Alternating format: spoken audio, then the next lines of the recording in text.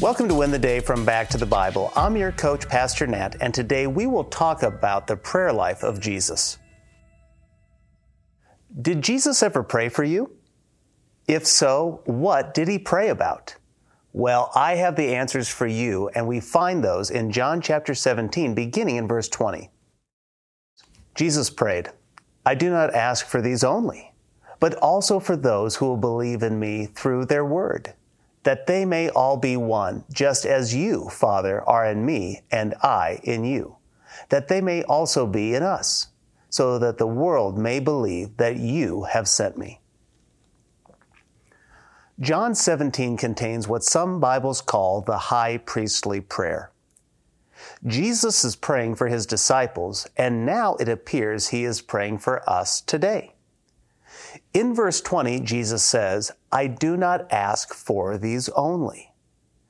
Jesus has been specifically praying for the disciples. He has recognized that God has called them.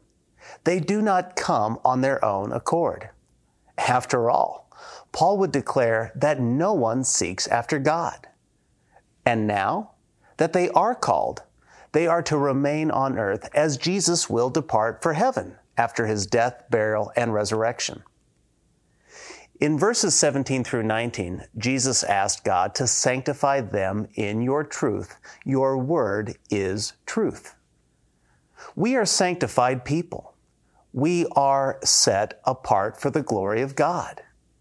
We are set apart from the world to become more and more like Christ. This happens at the power of the Spirit, through the engagement of God's Word, the Word of truth. And here Jesus shifts from praying for his immediate disciples to all disciples who would follow. That's you. That's me. That's anyone between us or after us. Yes, Jesus prayed for us. And what was that prayer? Jesus says that they may all be one, just as you, Father, are in me and I in you. One of the scandalous and even unpopular truths of the gospel is it rejects prejudice and favoritism. Jesus doesn't care about your skin color. He doesn't care about your economic status, your last name, your worldview of choice, or your past sins. By grace through faith, he saves anyone who believes, who is called. This calling removes our sins and unifies us as the family of God. This isn't the message the world wants to hear. The world wants to destroy unity and harmony among people and the people of God. But as Paul wrote in Ephesians 4, he clarifies and solidifies this unity. Paul writes, "There is one body and one Spirit, just as you were called to the one hope that belongs to your call. One Lord, one faith, one baptism, one God, and one Father of all, who is over all and through all and in all." Jesus came to seek and save the lost. He came to rescue us from the world and our sins. He makes us part of his family. We are one.